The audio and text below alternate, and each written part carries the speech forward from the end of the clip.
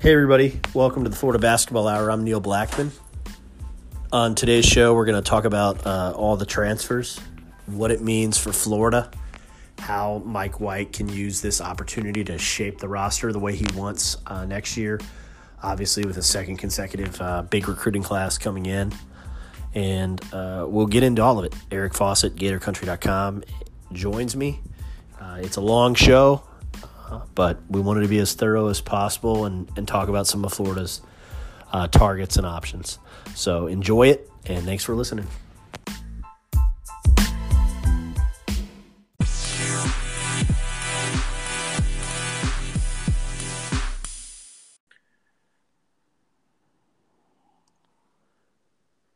Hey, everybody. Welcome to the Florida Basketball Hour. I am Neil Blackman. I am with Eric Fawcett, GatorCountry.com. Eric and I both, if you're a first-time listener, we both follow Florida basketball pretty closely. Obviously, if we have a podcast about it, we also both coach high school basketball. And, I think I'd like to think that we have some insight to offer. We also have, as the season has gone on, have gotten, because Eric writes at Gator Country and because I write for Saturday Down South, we have occasionally insider stuff that we get to share with you. So we're really glad that you're joining us. And today's show was originally going to be sort of a breakdown of either the front court or the back court and summarizing, the roster and their seasons individually. And instead, not much has happened this week, huh, Eric? I just wasn't sure if you're going to be able to have an episode this week. But no, it's it was kind of funny. I mean, we knew that those exit interviews were kind of going to happen this week, but that doesn't always equate to players making their decision kind of right there and then whether they're going to move on, and that's just so happened to be the case. And then obviously we get the news this morning of a new Gator coming to the 2019 class. We're probably not even going to get to this, but we got to watch Trey Mann and Scotty Lewis in the McDonald's All-American game, which was great to see Gators in last night. And I'm just super glad that people are listening, that there's stuff to talk about already, and I'm just happy that everyone's here listening. Yeah, so the three guys exit interview wise that leave the program are Keith Stone, who is going to be a redshirt senior, is on track to graduate in May. I was able to confirm that. Coming off an ACL injury, Michael Okaru, who was a three-star player that they brought in sort of after Shai Gilgeous-Alexander flipped from Florida to Kentucky very late in the cycle. And they brought in Michael Okaru. He had a really good freshman season. We're going to talk about him a little more, but he's decided to leave. And finally, DeAndre Bauer, too, at least in some services, right, Eric, was the top-rated player that Florida signed in the 2017 class, I guess it would have been. And, a guy that drew comparisons to Sindarius Thornwell and Charles Matthews. Because I was looking them up. Who did he? Because White compared him to Sindarius Thornwell. Eric Bossy, who I think is pretty good at his job, compared him to Charles Matthews. And Ballard leaves. We'll talk about each of those players individually. But I think the first key point is that to some extent, this mass exodus is kind of modern college basketball. Players transfer with what you'd consider to be alarming frequency. I'm not saying that you can blame them in a world where you're not paid to play. But I think it happens far more now than it did even 10 years ago. Fair? I think the numbers would back up what you just said, that it certainly happens more. And you look at it from the perspective of let's first look at Keith Stone. He's got the opportunity to be a graduate transfer, which means he could go anywhere. Not that I think he's going to have an offer from everywhere, but he's going to have his pick of a whole lot of programs in the country to play at. So you just look at the scenario for him and what's going on at Florida, and you just say, with his opportunity to literally transfer to hypothetically anywhere in the country he wants, would Florida be the best fit for him? And you know what? I just think that he probably decided it wasn't, and I think that's probably a fair assessment for him. So with the world of college basketball available to him. He decided to try his luck somewhere else, and I understand it. And I just think it's good for players to be able to transfer and to kind of change their mind, because I mean, you think about when these players commit, not even Keith Stone, who obviously committed to Billy Donovan first, but let's look even at Okaru and Ballard. Florida looks a whole lot different than it did on the dates that these guys committed. The roster is different. Just things are, it's a different world really than when they committed, and things change, and they change quickly in college basketball, and for that reason the transfer rule exists. So I don't see it as concerning that there's this kind of mass exodus of players, because I really do think it's kind of the best decision for the individual player themselves as well as the team. I think that it's kind of, these changes are just best for both sides, and for that reason I think it's good. Yeah, I mean, look, there's two ways to view it.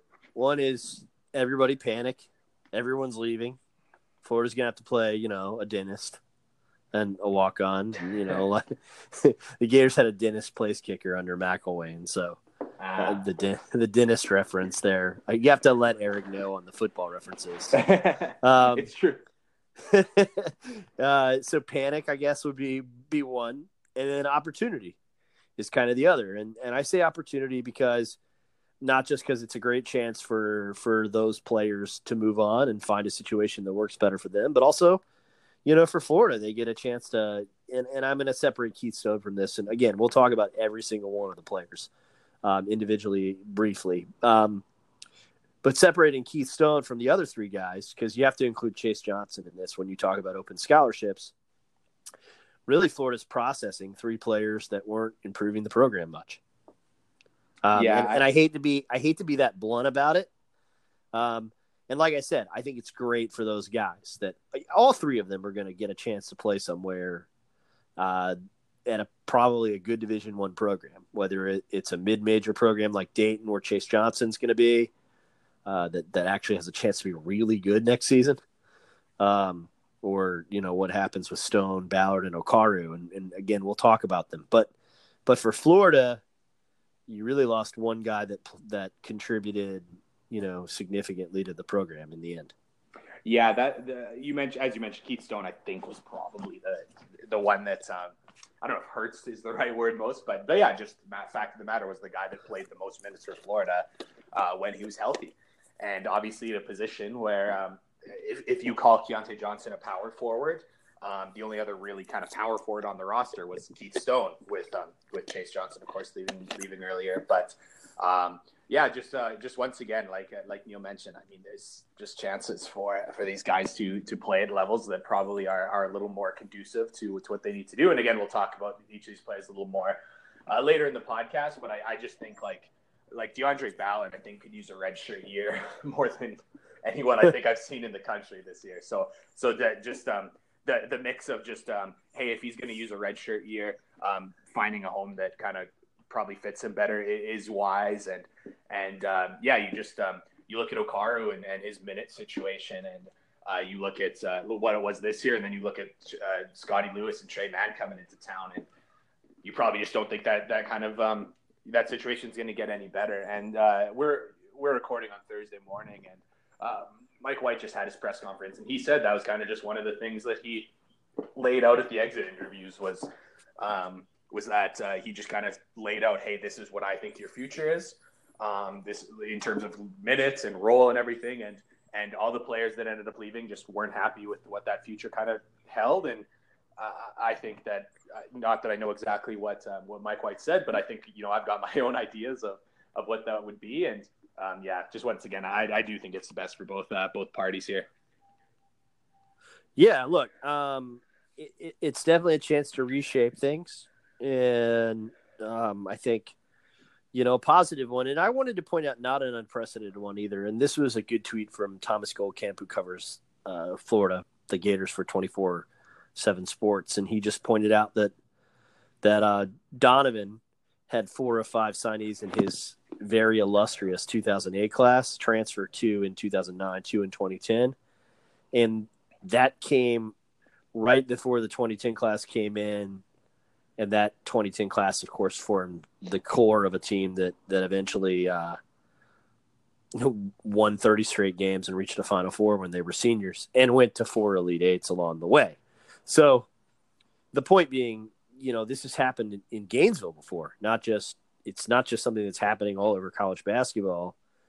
And it's happened in Gainesville on the heels or just before or just after Florida has brought in a really big recruiting class. So Florida's looking at a second straight class, really actually a third straight class in the top 20, but one that really produced and one that's now down to Isaiah Stokes.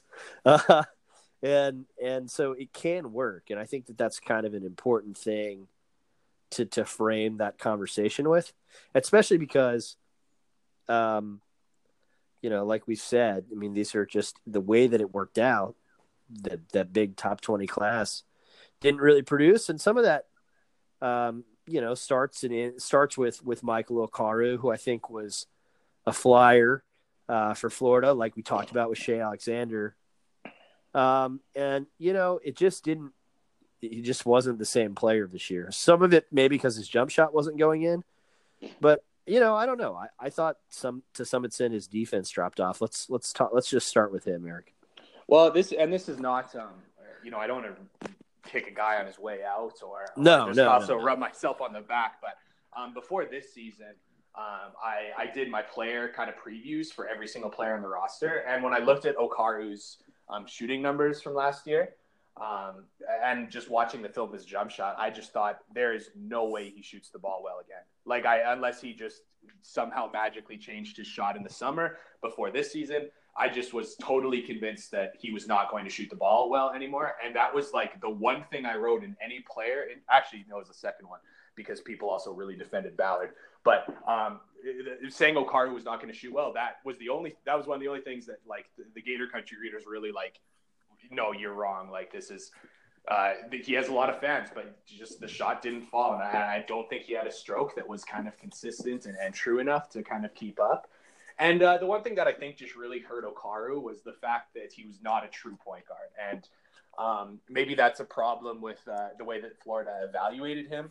But you look at Okaru, and he just wasn't a point guard, couldn't handle the ball well enough. But he also couldn't shoot the ball or create a ton offensively. So you got this guard who doesn't really handle the ball, and though he defends pretty well, and like Neil said, maybe that defense dropped off a little bit. I certainly think it did.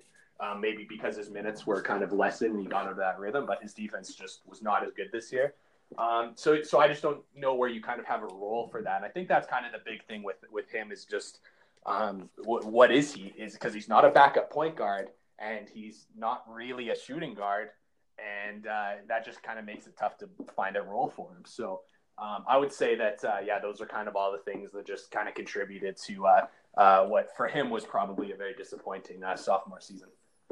Yeah, and look, Mike's a smart guy, a really good student, and a lot of, I don't think a lot of people would say anything negative about him as a person, and I think certainly a guy that you can see flashes of how he can sort of use his size to get in the paint, and a guy that will maybe benefit from a redshirt year where he can work on his shot a little bit and kind of emerge somewhere, probably I think a mid-major player and be a really productive one.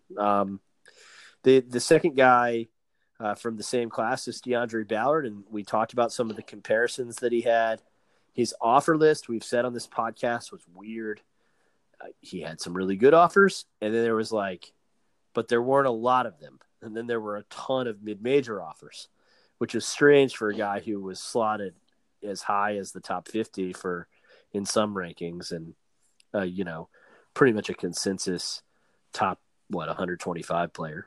So I think when you look at Ballard, a guy that had broken Dwight Howard's Atlanta prep scoring record, you kind of thought you were really going to have a guy that could get in the lane and fill it up. And instead, at least my view of him at Florida was great effort guy, lots of motor, totally willing to do whatever it takes to help the team, except offensively he just seemed like the guy who would hunt the least efficient jump shot on the floor. Yeah, I just feel like he's a guy who just made basketball so much harder than he needed to. Just by, like you said, hunting the least efficient shots, not recognizing what a good shot is. He just made the game so tough on himself. And I do think that's that probably just made the raw talent he has.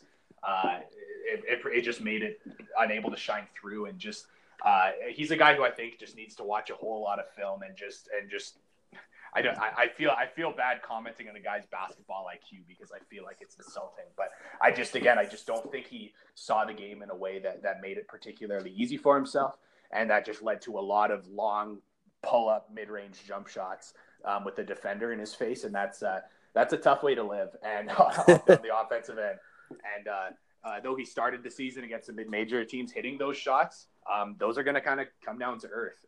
That's just kind of something we've seen. If a player is getting a lot of his offense from tough mid-range shots, it's probably going to it's not going to be a long-term kind of solution. Let's look at Jalen Hudson, who's kind of the same way. And I think that, he's someone who's just very much going to benefit from a redshirt year, I think, wherever he goes. Again, just like Neil mentioned against Okaru, that he just is kind of known as a great guy. That's everything everyone says about Ballard too. Really good guy. His effort was obviously never questioned as well, just like Neil said. And I really, he's the one who I'm most interested maybe about where he could transfer to, because he's a guy that I could see putting things together and just being an elite scorer at like a mid-major level.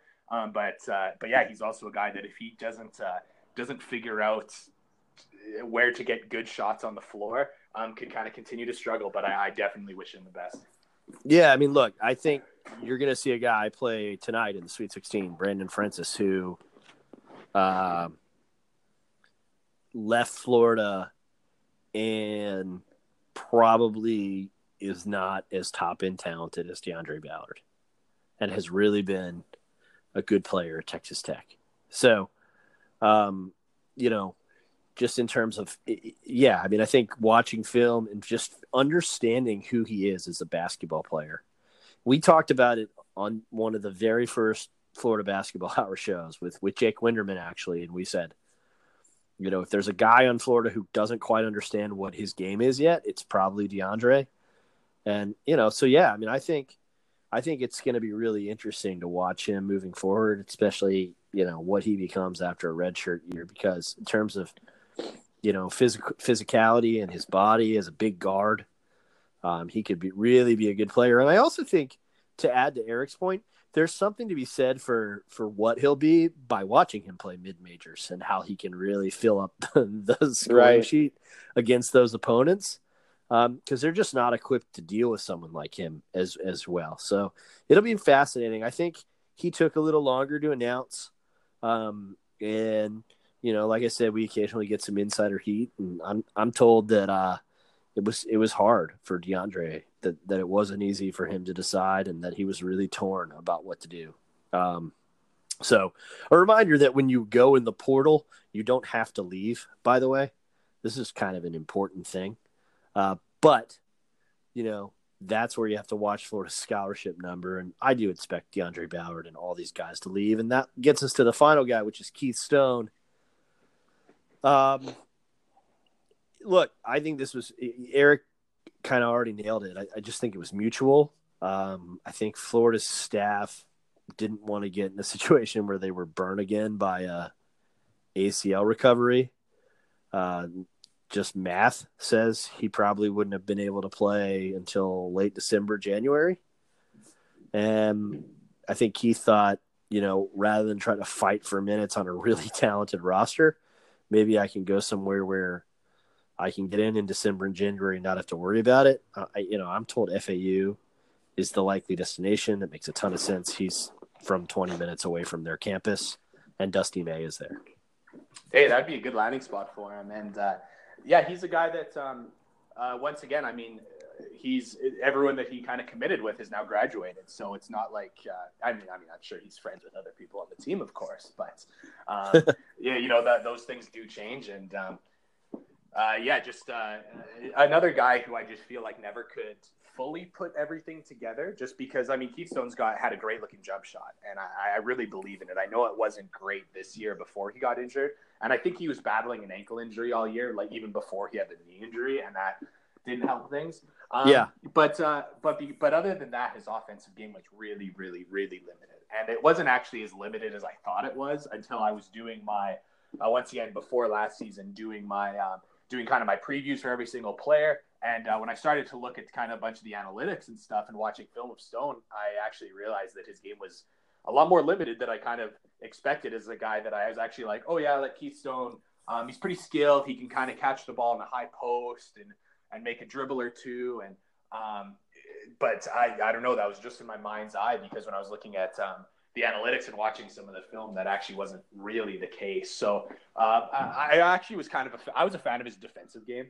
I know not everyone was, but I thought he was a pretty good defender. But yeah, once again, a guy who was pretty limited to just a jump shooter offensively, a catch and shoot jump shooter, and his shots weren't falling this year.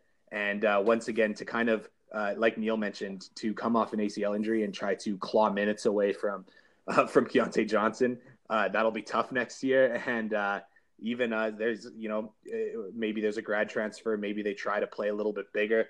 We did see Dante Bassett at the 4 a little bit next to Hayes this year, and maybe they try to play a little bigger. There was not a clear path to Keith Stone getting a big role back with this team. And once again, with the ability to graduate transfer and be instantly eligible, that puts a whole lot of situations on the table. And when you see all those potential situations, I just don't think Florida was the best for him. Yeah, I mean, look, Florida ends the year with Draft Express rating their best prospect as Kevarius Hayes. They started the year with people saying Stone's a guy who could shoot all the way into the second round, and was like a lock to be a really effective European pro, or have a chance to be, as a pick and pop guy, because that jump shot is really pretty. And because unlike, say, a DeAndre Ballard, Keith Stone's, percentages and metrics supported the idea that Keith was about the same player, whether you're playing a mid-major or an SEC opponent. Like, a jump shot is a jump shot, right? Yeah. And then to Eric's point, 3-Man Weaves, another good basketball website, and then the Ringers SEC preview, both identified, Stone as kind of a plus defender that doesn't really get credit for it, because he's odd, because he doesn't have that first step as a driver, right? But his feet are pretty good defensively. And then there's this kind of idea that he's not a really, a high quality defensive rebounder, which is true, but he's not a bad offensive. So, I mean, there's like things that he does that I think were a little bit underappreciated. And, I'm sure he'd like to go somewhere where when he's ready to go, he can get 20, 30 minutes of run out so that, he can have a shot to play in Europe or the D League if that's what he wants to do. Yeah, I mean, if he was healthy this year and let's say that Florida's, let's say Kayvon Allen and Jalen Hudson have the year that we kind of, most of us anticipated going into the season, I bet Keith Stone is just a perfect fit with his shooting ability and just his willingness to defend. And I think when he was on the floor, he was not, again, as a guy who doesn't have a lot of individual creation ability offensively, this wasn't the best fit for him when he was healthy, just because the offense around him wasn't really humming. But yeah, he's a guy that once again, I wish the best for all these guys. But for Keith Stone, especially coming off an injury, which, I mean, I just really, really feel for guys that get an injury that bad, especially at this point in his career. But yeah, I'll be cheering him on wherever he goes, and try not to be too biased on these things. But I think if he went to Florida Atlantic, that'd be pretty awesome. I'd love to see him back with Dusty May, and maybe you can then go see him, Neil, because he won't be too far from your neck of the woods. Yeah, no, I would definitely go, and I should have gone to see FAU this year.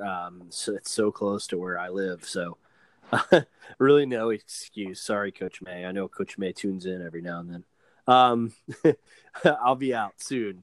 I promise, Coach. Yeah, I mean, look, Keith was the team's second leading scorer in last February and last March. So, he can get baskets, and I certainly do wish him the best. And I think, there was some other point I wanted to make about Stone, but but I've kind of I've kind of forgotten exactly what it was. So we'll just move on to the fact that Florida has 4 open scholarships now, but now they don't. They have 3 because this morning Florida received a commitment from a center, didn't they, Eric? They did. Jason Jitobo, depending on your pronunciation. I've seen a few different ones. But yeah, there's a 6'10", 270, big man. I actually didn't think Florida was in a great spot throughout his recruitment. It seemed earlier in his recruitment, it seemed like Louisville seemed to be everyone's choice for him to go. It seemed like Louisville definitely backed off along with a bunch of other schools when Jitobo got a foot injury, when he had a broken foot. If you look at just basketball history on a whole, foot injuries to big men have been really devastating. I definitely think that scared off some people. You can't teach size. And I think that obviously the fact that he brings just kind of a physical element that Florida doesn't currently have on the team at 6'10" and 270. I think that makes him pretty intriguing as a bit of a prospect. And I think too, just Florida's makeup is right now they've got Bassett and they've got Stokes, and Gak is returning off an injury, and Payne can play some center, and I think they're going to go after a graduate transfer center. And I think it really shapes up for him to take a redshirt year, which I think would be awesome for him to get healthy, get in the strength and conditioning program, get his skills up a little bit. And it's definitely a pretty interesting piece to add, especially this late in the cycle. Definitely pretty exciting to get another big man in the program and start to see how all these open scholarships are going to be utilized. Yeah, I mean, I had a couple of thoughts on it just to add, and I agree with the things that Eric said. I think 2 important points here. One is that this is an Al Pinkins evaluation. Al Pinkins nationally is recognized as an elite developer of big men. I think that's fair to say, and is really respected for his ability to evaluate them. And if you don't, buy that, I watched some Texas Tech film from the last couple of years and look at what they can do inside. Players that Pinkins evaluated and helped bring in both those seasons with different personnel, but it's one example. So the fact that Pinkins, wanted to power through when he had the foot injury and go after him, I think is instructive. And then the other thing that I think is instructive is the fact that there were 4 open scholarships. And I don't want to diminish, Jitobo at all, other than to say I think the fact that suddenly Florida had 4 scholarships is why Florida was able to close this in the last week. I imagine the last 72 hours were pretty telling on that front because – you can kind of afford to do a guy who needs a year with Preston Green to get his body right, to get healthy. You can do that when you have 4 open scholarships because Florida can go and try to get a grad transfer, right? They can go and potentially sign a traditional transfer who, even if you don't get a waiver, you still have 2 other spots where you can get guys that can play right away. And that flexibility, I think, makes this a worthwhile risk because, as Eric tweeted, I think earlier, I mean, Jitobo certainly has a big upside. Right, and I'm really interested to see what Pinkins does with him, quite frankly, because there is a little bit of, I guess, concern just for the sake of hey, it's tough for big men to compete in college basketball right now. We saw Isaiah Stokes really, really struggle to get on the floor this year because of his defense. And he's got a lot of offensive upside, but just couldn't figure it out enough to get on the floor a lot this year. And I mean, Jitobo is kind of similar in the sense that he's kind of that big frame, and he's gonna have to learn to move his feet a little bit better and just be a better rebounder than Stokes is for sure. There's some kind of things he's gonna have to figure out. But once again, he's got so many bodies ahead of him right now that he's. I don't know. To me, it just seems like certain for a red shirt. I just think a lot would have to go wrong for him to be pressed into service as a freshman, just with everything that's going on. Why not make a long-term play? I mean, I think that when you've got 13 scholarships in college basketball, you're just not really going to ever have that many guys in your rotation. And I think it's wise for Florida to utilize these kind of redshirt years. And if you're going to utilize a redshirt year, I would say this is about a perfect way to use it, especially with a guy that, probably his recruiting rankings. I mean, I know a lot of people say he's a 4-star. I mean, I really like the 24/7 composite who has him a 3. Like, just generally speaking, they have him as a 3-star. I think that 24/7 is, I think, the best evaluator. They have him as a 3-star. So to me, he's a 3-star. I know ESPN has him as a 4-star, but the other things would lead me to believe he's a 3-star, which is fine. Nothing wrong with that. But yeah, I mean, you also see his offers like Tennessee and Louisville was in on him until he, until the foot injury. So he obviously had some great offers. So I just think, if you're going to utilize a bit of a project player like this, do it on someone who's 6'10" and see what you can build. Yeah, I mean, look, Florida has historically been a program that succeeds because they can get old. And that's still a really effective formula in this sport. And I think you look at a guy like Jason Jitoboh and you're probably saying this is a guy that's around the program for 4 or 5 years. And, if he's able to get healthy and get fit, he will be, I think, is the bottom line. And that helps your program, There's really still not really much of a replacement for experience. If you don't believe me, watch 6 of the 8 guys that play for Florida State tonight. I was going to say, even like let's look at the bracket as a whole outside of Duke. I mean, you've got like Gonzaga's old and Virginia's old and Michigan State's old. I guess LSU would be young as well, but Tennessee's old.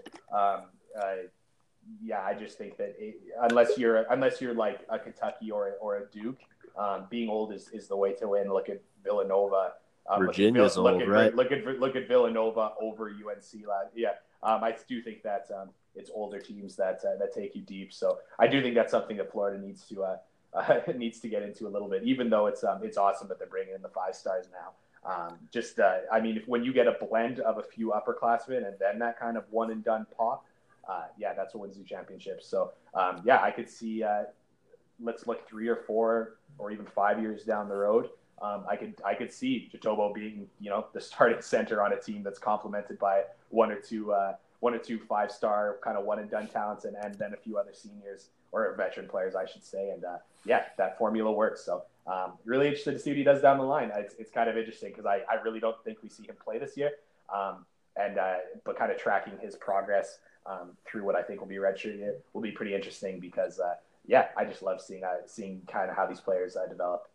So that leaves 3 spots, and if we slot Jitoboh into the Chase Johnson spot, right? Basically, Florida's replaced the front court player with a front court player, and they've replaced a front court player that didn't play with one that won't play. And I think it's 3 for 3, and that's fair because that I finally remember what I was going to say about Keystone to close him out was just I think if Keystone had stayed healthy, he'd be gone anyway because he's older and. Like Eric said, his classmates are leaving, and he was a fringe NBA prospect anyway who probably gets invited to a training camp, probably gets invited to a G League, certainly could play in Europe with his jump shot. So I don't think, I didn't think Florida was ever going to have him, to be quite frank. Now, I could be wrong, but I never thought he'd be a senior at Florida, and he's not going to be. But that leaves 3 spots. I tweeted out that I think that Florida will fill them with either 2 grad transfers and a traditional transfer or 1 grad transfer, 1 traditional transfer, and 1 freshman. Let's start with grad transfers. We know for a fact, Florida Basketball Hour knows that Florida has contacted 4. Nate Sestina of Bucknell, Justin Pierce, who's a wing at William & Mary, Sestina's what do we call him, Eric? A power forward, I guess. You know what? I think he's playing the 5 wherever he plays. Just because I don't think he's. Well, I mean, I don't think he's defending too many. Well, actually, we could talk about that again. We're gonna get into him. Let's get the list out there. So Shakar Justin from UNLV is a 3rd one. and Kira Lewis from Alabama. So those are the 4 we know Florida's had contact with. And we'll start with Nate Sestina, who is visiting Kentucky Monday. And I think the Gators, it's safe for everyone to assume that Kentucky is the front runner. But Florida is really pushing to get him on campus. Yeah, so I was really impressed with how he played. I kind of knew him a little bit earlier because one of my favorite players in college basketball was Kimball McKenzie, who's a Canadian, and he's a guard at Bucknell. So watching them, obviously I got to see who's this big man who's just like an incredible finisher on the inside. And yesterday I just went and kind of checked out a whole bunch of his film on Synergy. Just a really, really good offensive player. Just really skilled finishing on the inside.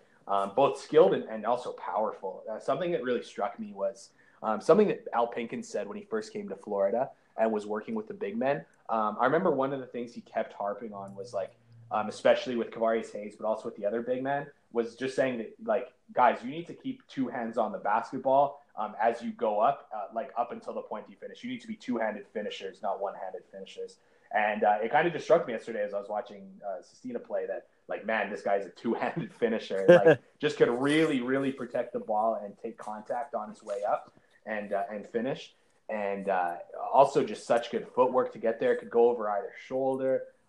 He's a 38% three-point shooter. And watching his film, I mean, these were not there's some big men in college basketball that have good three-point numbers. And they're kind of a bit inflated, I would say, because teams will play coverage where the big man will just totally drop and the guard will go over the screen. They're essentially saying they're daring these kind of big men to shoot threes, and that's kind of what they're going to give up. That was not the case with Sestina. He is catching and shooting. They would run him off screens, which was hilarious because he's a pretty bulky dude. He's only 6'8", 6'7", 6'8", but is 245, 250. But I mean, he was catching, shooting like a guard. He's got a quick release. And offensively, just tremendous. And I do think that would be, there's a reason that Kentucky is bringing him on campus, and there's a reason Florida's interested, and it's his offense. Not a good rim protector, not explosive. Can move his feet decently in defense. His defense would worry me a little bit, but I mean, this is a guy who can just really get buckets, and that is why he's an intriguing grad transfer. Yeah, he is. Shakar Houston is the guy I wanted to talk about before I'll let Eric get into Justin Pierce. And he is one of the players from UNLV, hint as to where we're going soon, who Florida is contacted and is interested in. He's a wing, really more of an undersized power forward that rebounds really well. I'm not in love with his game. I watched a lot of video of him last night. I don't think he's very good offensively, and I think he turns the ball over too much, to be frank. But he did have, over 10 double-doubles. So, he gets fouled, and he's a decent free throw shooter. He's was 359th in the country in free throw rate, which is decent, I guess. At least he's in that rating. But I don't think no, actually, that's not accurate. That's a different player. So he's not actually a plus player getting fouled, and his offensive rating was the lowest of the starting 5 on a pretty lousy team. So it looks like the KenPom numbers back up what I saw on film. What he does do is get after it on the glass. And anybody that saw Florida struggle to rebound this year, probably that could be a feeling to them. But I don't think. Of the 4 players that Florida's contacted, I think he's far and away, I don't want to say the least good, but I'll say the one that I think is the least complete. Yeah, I think that just kind of the fact that they contacted him shows something that, you and me, Neil, really believe in. That's Florida needs wings. And just the fact that, I don't think he's a great player. But the fact that they're contacting him just shows that they know that wings are an important part about basketball, and the roster is currently lacking them. So yeah, I'm not particularly intrigued by him. I'm really not intrigued by either of the UNLV guys that they've contacted. DeYoung's definitely more, and I think you could talk about him. But yeah, I just the fact that, like Neil said, he's just not a great offensive player and that was on a team that was not good offensively, and his numbers don't look that great. But it just shows that Florida knows that they need wings, and I think that is I'm kind of glad to see that they kind of see that desperation. So the elite wing that and I'm going to call him an elite wing just because I think the numbers actually back it up, and so does the contact list. Is Justin Pierce and William Mary. Yeah, I mean, definitely offensively, I'll say elite. And just one thing that just struck me was just how smart he is moving.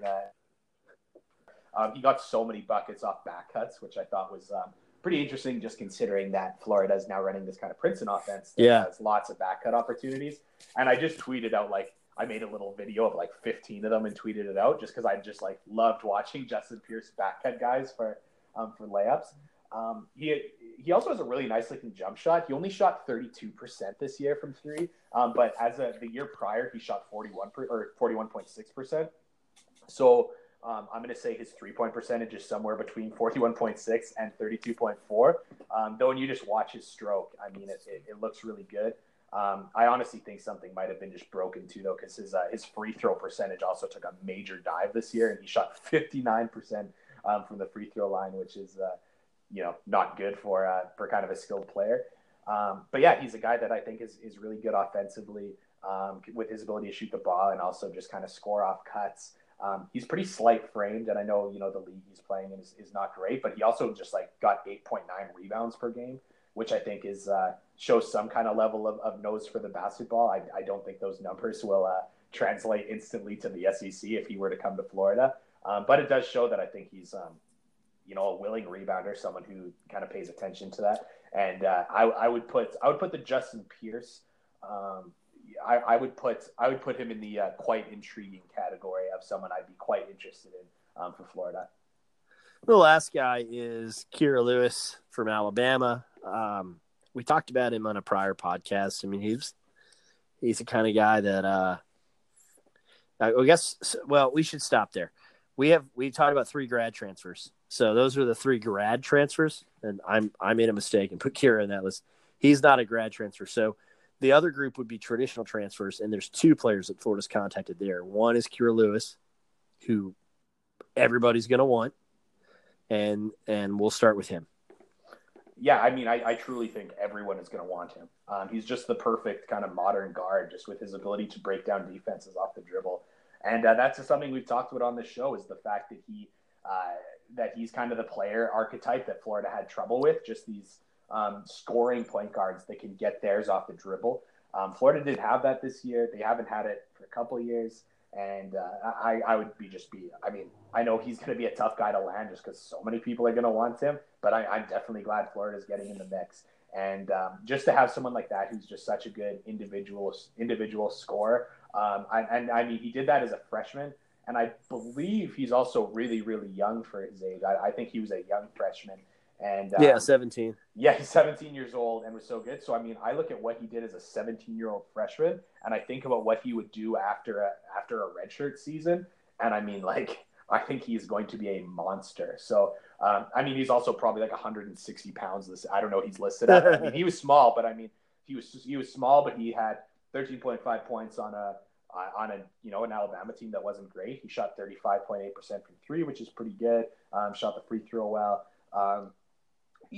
So I just think he's got so much talent. So, I mean, for him to do what he did as a 17-year-old, just thinking about him coming off when he has a redshirt year, I just think he's going to be a monster. So I definitely think Florida should pursue him to the the best of their ability, I guess. Like, I mean, I know it's going to be tough because he's going to have his pick of pretty much anywhere.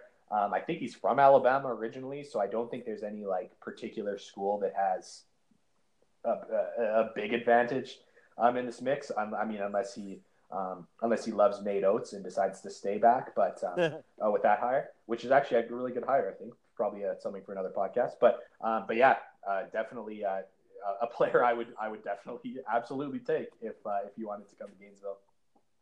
So the last grad transfer that, and I just made the list and did it wrong, so apologies to the listeners, but. The last grad transfer, and this is one that Florida hasn't contacted, but again, we do occasionally get insider info, and a guy that's actually on Florida's board is Rapolas Ivanauskas from Colgate. There's really no word whether or not he's going to transfer, and I was told specifically that they're far more interested in him than Scotty James, who's a guy we talked about from Liberty. And Ivanauskas, probably they were probably in a position to beat Tennessee, and then he goes out with pink eye or a contact lens or whatever the problem was. But Colgate wasn't really the same after him, and he's a guy that really intrigues me.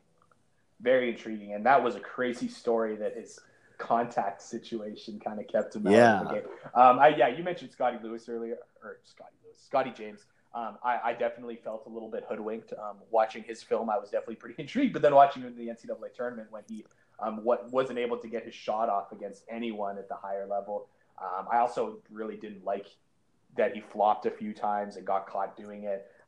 Didn't love that. So anyways, I think I'm off that train as many are, but yeah, going back to our man from Colgate, I mean, just a really smart basketball player. I actually find it just a shame that he's was not able to kind of to play because of this like weird contact lens situation.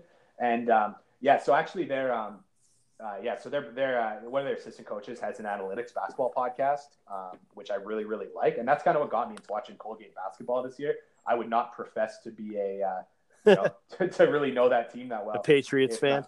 Yeah, definitely. Which is also, and I mean, so this assistant coach is also related to the Klatsky family, so he knows all the Rainey.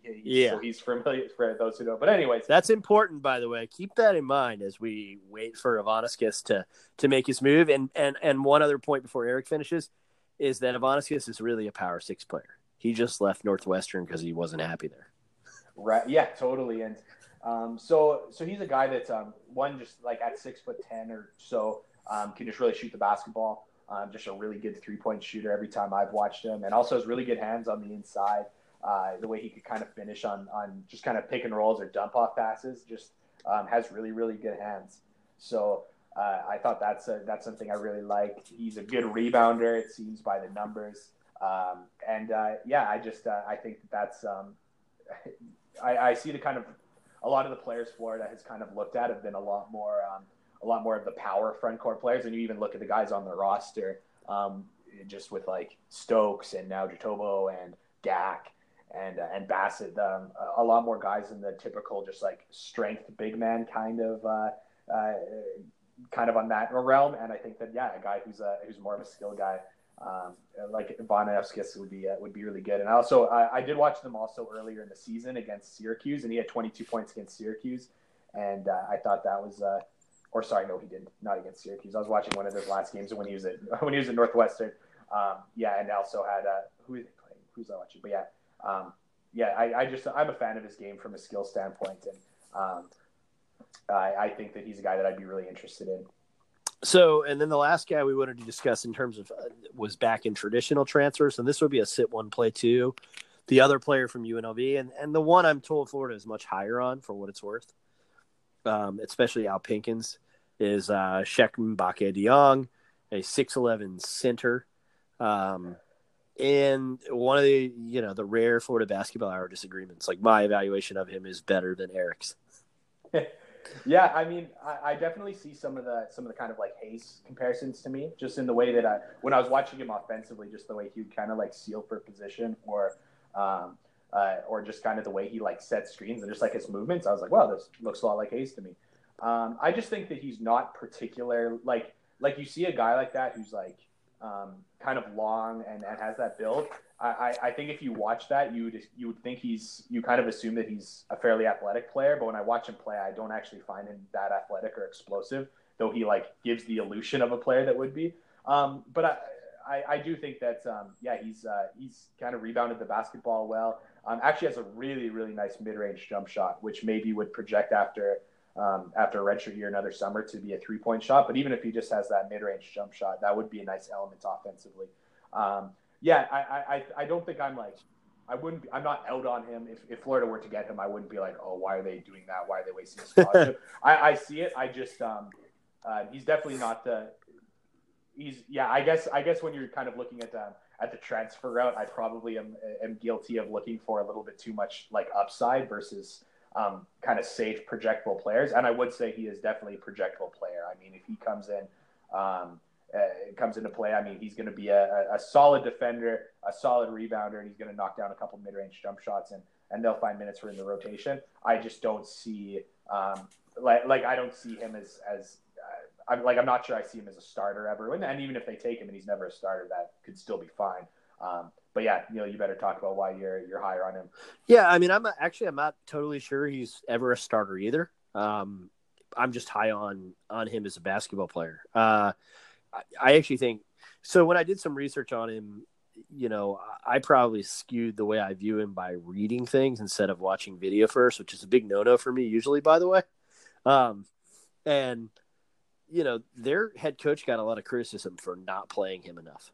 That he ended up playing 52% of minutes, but a lot of that came in February and March. And I know with young players, sometimes you just make evaluations that they're growing up.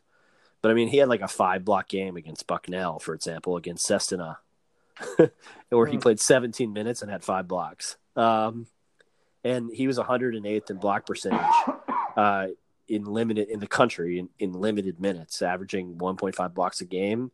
So he's a very, very good offensive rebounder, which is where I definitely saw some of the Hayes stuff, just because he's pretty clearly a better offensive rebounder than a defensive rebounder at this point, and that's okay. That's just kind of what it is. But at 6'11", 225, he's not somebody that's going to be stuck in the post, I don't think. I mean, I think you can coach defense and sort of that ability to switch on to fours with him a little bit.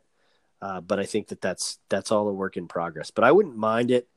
And I also think because their coach is fired, there's a shot at a waiver there, just because of the way that they're giving out waivers now.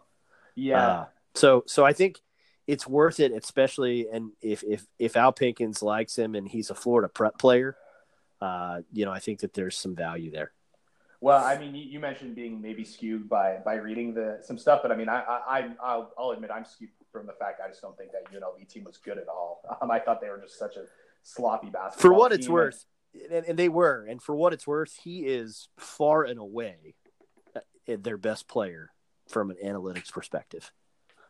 Yeah, so there's something to be said for that. And also shout out to TJ Otzelberger, who got hired at UNLV. I actually really like him, and I'm actually interested to see if he keeps. There's a couple guys who entered the portal. I think they'll like. Yeah, I mean, Dion could be a guy he tries to get to stay, right? Well, like you said, I'm sure he'll try. I mean, like you said, he's one of their best players. But yeah, I would say once again, I said this earlier, but I'm probably guilty of like when looking at transfers, like being a little bit of like an upside hunter, where I'm like, oh, like this player hasn't been as good, but like give him a redshirt year and he'll be amazing.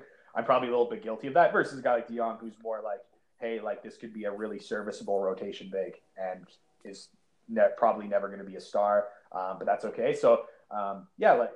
It's not like the sexiest kind of guy to go after, I would say. But yeah, if they get him, I think that'd be a great kind of program piece. And like Neil said, actually, which I do think is important too, Chancey gets a waiver right away because he also missed some games for injury. And I mean, if he gets a waiver to play right away, that could be. I do think he might. He would compete for the starting spot if they don't get a bigger name graduate transfer that position and he's instantly eligible.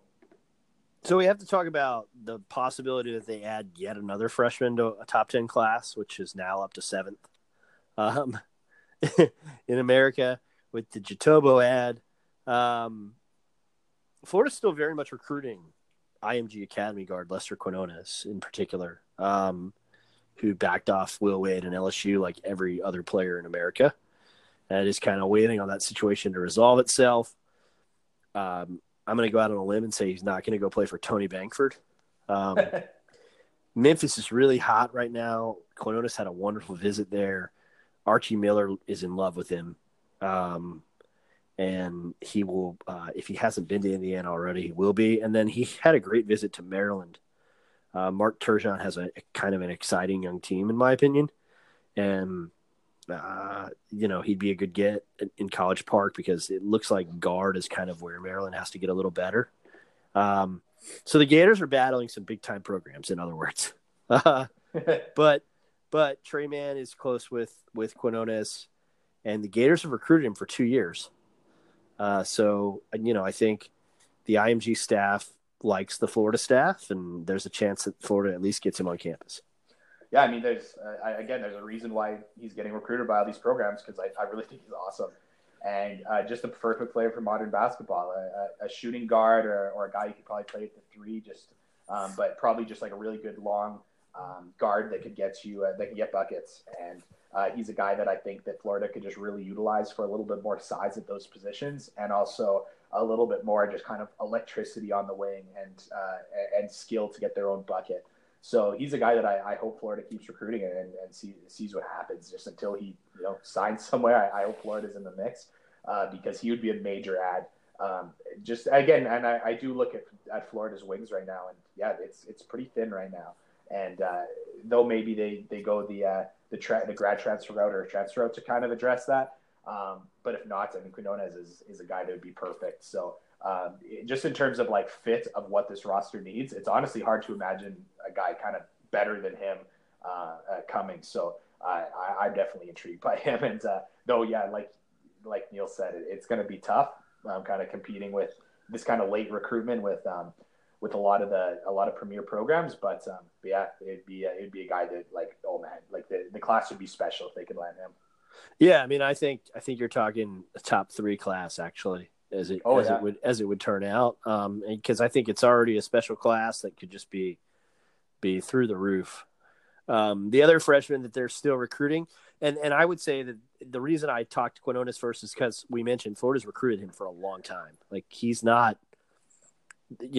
Mike White and the Florida staff, Darius Nichols in particular, are very familiar with that young man, as opposed to Precious Achua, who, I'm sure Florida's recruited like everybody else in America. But that relationship might not be quite the same. Then again, Kevin Boyle is a big Mike White fan and has actively encouraged kids to look at Florida and think about going to Florida. And he's sent 2 players to Florida in the last, 12 months.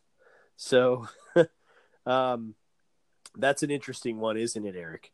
Because the situation with Bill Self at Kansas is kind of murky, and I still think UNC leads here, actually. But it would be interesting if Florida could get in the mix. Yeah, I mean, honestly, a recruitment that I have not followed whatsoever, just because I didn't really think Florida was going to be in the mix. But I mean, I know who he is because obviously you look at the program he plays for, and he's a guy that's kind of floated around that kind of like top 10-ish ranking. I mean, now I think he's down to top 20 or so or whatever. But yeah, just definitely a kind of front court piece that would be huge for the Gators. And there's kind of a reason. It just seems like every year there's the guys at the top of the rankings are guys that are built like him, big men with just like elite kind of athleticism. And there's always kind of a place for that. He's a guy that, yeah, if he somehow comes to Florida, I think that, well, I mean, I think that that's one thing that Florida can kind of sell him on is like, hey, there's a chance you just start on this team next to some really, really good players. And I'm not sure that's entirely the thing he's going to go for. I'm not sure that's the best direction Florida wants. But, I mean, if you got a chance to get like another elite 5-star kid like that, I mean, you got to try to give it a chance. Yeah, no. So I think those are really the only 2, and I'll say this: I think those are probably the only 2, freshmen that Florida would consider adding, just because of needs. Because I think when you sum up Florida's needs, you say there's 3 spots, they've got to add a wing, and they really need to add a 4 or 5 that can occupy minutes. So then you kind of have one spot where you can do what you want, I guess. Yeah, I mean, you even look at just the fact that, I mean, there's like, depending on how you see Trey Mann, I definitely think he can play some point, but there's a chance he might get pushed to a lot more wing minutes just because of what Florida currently kind of is missing. But right now, I mean, yeah, you look at the like, if you call Keontae Johnson a 4 for the purposes of right now, just because he played a lot of 4, Florida doesn't really have a backup 4. And then if you call, Scotty Lewis a 3, there's not really a backup 3, though obviously I think Keontae Johnson preferably would be playing the 3. But yeah, that's they could definitely use some guys at that spot. So yeah, that's why Justin Pierce is kind of really interesting. I do think that that would be the biggest area of need. And there's not a lot of freshmen that would really fill that void at time. Quinones would be awesome, so that's one to watch. But yeah, like Neil said, I don't think that they're looking to add like a 3-star guy just for the sake of They getting more won't. high school recruits in town. No, Yeah, they won't. there's a reason it's Precious Chua and Quinones. So, and then one name I'll say just because it came up like a second before we started recording this podcast, so I have no idea if Florida's interested in, and this is back to the graduate transfer option, is Christian Keeling, who at Charleston Southern, who Florida played against this year, and even though Florida hammered them, he had 18 points against Florida. He also played against they played Marquette. He had 18 points, and they played Clemson, and he had 25 points. So he's a guy that I think is, though he plays at Charleston Southern, he's a guy that definitely has kind of proven his ability to score. I was looking at his analytics, and he's just just his ability to score in the pick and roll is really, really good, and that's something that Florida doesn't have currently. And I mean, you do look at the team this year, and I know that Wing would be, and the 3 and 4 spots are kind of more of a need. But I mean, you also look at the backcourt now, and though you've got like a kind of nice nucleus of Nembhard and Locke and Mann, it's not like Florida has a ton of bodies now at those spots. So having a kind of veteran scoring guard like Christian Keeling, who's kind of built, I mean, he's 6'3" and thin. So he looks like a point guard. He's definitely a scoring guard, not a great distributor. But yeah, I do think though the 3-4 spots are definitely more important. Having another kind of veteran in the backcourt would also be nice. So Christian Keeling, I'll just be keeping an eye on whether I see if Florida contacts him, just because I'm personally a big fan of his game. Yeah, I like him. So I wanted to shift to a listener question, but I wanted to kind of address this elephant in the room of, is it over? Is the transfer hemorrhage over? And I'm interested in Eric's take on this. And yeah, this is a long show, but if maybe the week had gone as planned, it wouldn't be. Yes, I think it's over. And again, some info for you guys. The Stokes family, I've heard they've encouraged Isaiah to stay in school at Florida. That they feel like Isaiah made a lot of progress. His dad made some really public comments about how he was proud of the way his son had committed to basketball, which were telling in lots of ways, actually. And I think a summer with Preston Green will really do him some good. And he's just got to get himself defensively, in his body in a way where Florida's not forced to be limited defensively with him on the floor and finish better. But some of it, I think that just will come with time. He needs to get the turnover and finishing meter moved in the right direction, I guess. And then, Gorshak Yak is the other guy. And I think if anything, that would be like a medical hardship situation, which could open up another scholarship. But, the word, at least when I asked, was that they expect him to stay at Florida and potentially contribute to the program next year. Yeah, I think that they're pretty invested in GAC right now, and for that reason, I think they're willing to kind of see what happens. And from his personal standpoint, I mean, I don't. You look at the way he's been injured for 2 years. If Florida is willing to have him, I don't think that there's maybe a better situation out there for him right now. Especially if Florida's just kind of that's a big part of the conditioning and the health care he's going to get at Florida. I mean, if Florida's willing to keep him, I think it'd be in his best interest to stay. And yes, I'm glad to hear that obviously that Stokes wants to stay. I mean, I've obviously been critical of him at times this year, but he's definitely made some strides. So if he continues to make strides, he'll be an interesting player. So I do think that this is the end for the of guys leaving, but I'm probably gonna be just watching just a little bit to see if there's some movement on the GAC end, but I don't think it happens. I do think we're done and can kind of just deal with the current open scholarships. Yeah, I mean, look, the 3 scholarships, like we said, one of them will be a big. We fully expect that to be the case, and a grad transfer big that can play right away.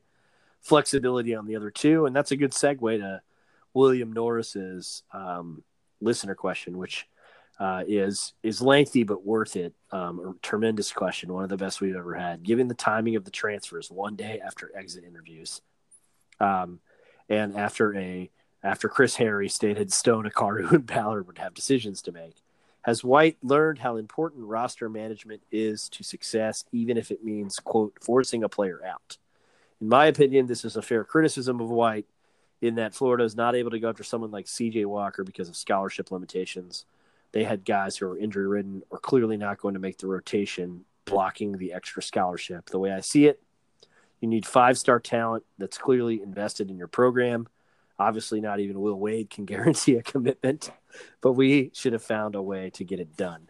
And I'm going to throw it to Eric first, other than with the caveat that I don't think you need 5-star talent clearly interested in your program. Like, you can win with 4-star talent, and you can win by developing 3-star talent. But yes, you have to get good players, and 4- and 5-star players are the blue chip players, and those are the ones you want the most. And I'll let Eric kind of address the bulk of that. I think great question. Yeah, I mean, when you've only got 13 scholarships in college basketball, I can certainly see why Coach White has been kind of open about I'm going to use my scholarships every year and kind of try to be developing talent and kind of in-house. But you also just, again, I do think that the C.J. Walker situation hurts. And I don't know if it was simple enough that, if Florida had space, he was going to commit. I don't know if that's the case. I don't know if we'll ever know that. But if that played any role whatsoever, that's got to hurt when you've got a bunch of guys, sitting on the bench with injuries and then eventually transferring out. But and then just kind of one thing too, I mean, like Neil kind of mentioned before about Akaru, about kind of taking a flyer on him. That was probably a flyer, and Gorjak Gak was a bit of a flyer, and Isaiah Stokes, though, him and Gak are probably staying in the program. Kind of intriguing, but definitely a little bit of a flyer just because of his kind of physical makeup and everything. DeAndre Ballard, just because he's a guy that, once again, just was kind of weird in his recruiting, where some people kind of thought highly of him and some people were just not interested whatsoever. A little bit of a flyer. So I do think that this maybe will change the way that White looks at kind of taking these guys that are a little more high risk or see what happens, just because having an open scholarship for these kind of commitments or a mid-season transfer or just the kind of flexibility you have by not using all your pieces. Maybe he changes the way he does and doesn't just doesn't always fill up the scholarship amount. I do think that there's a few too many guys this year that were kind of flyers that they kind of took flyers on, and that probably played a role in not landing CJ Walker. Yeah, look, I mean, I call them the two empty classes, and I'm not trying to be disrespectful to those kids. I think we've made that abundantly clear over and over again. But the reality is there's 2 recruiting classes where the players that are left in the program are Dante Bassett and Isaiah Stokes and Gorjak Gak, and only Dante Bassett contributed meaningful minutes to the basketball program this season, with all due respect to the changes that Stokes made. So, I know Eric enjoys it when I get really blunt.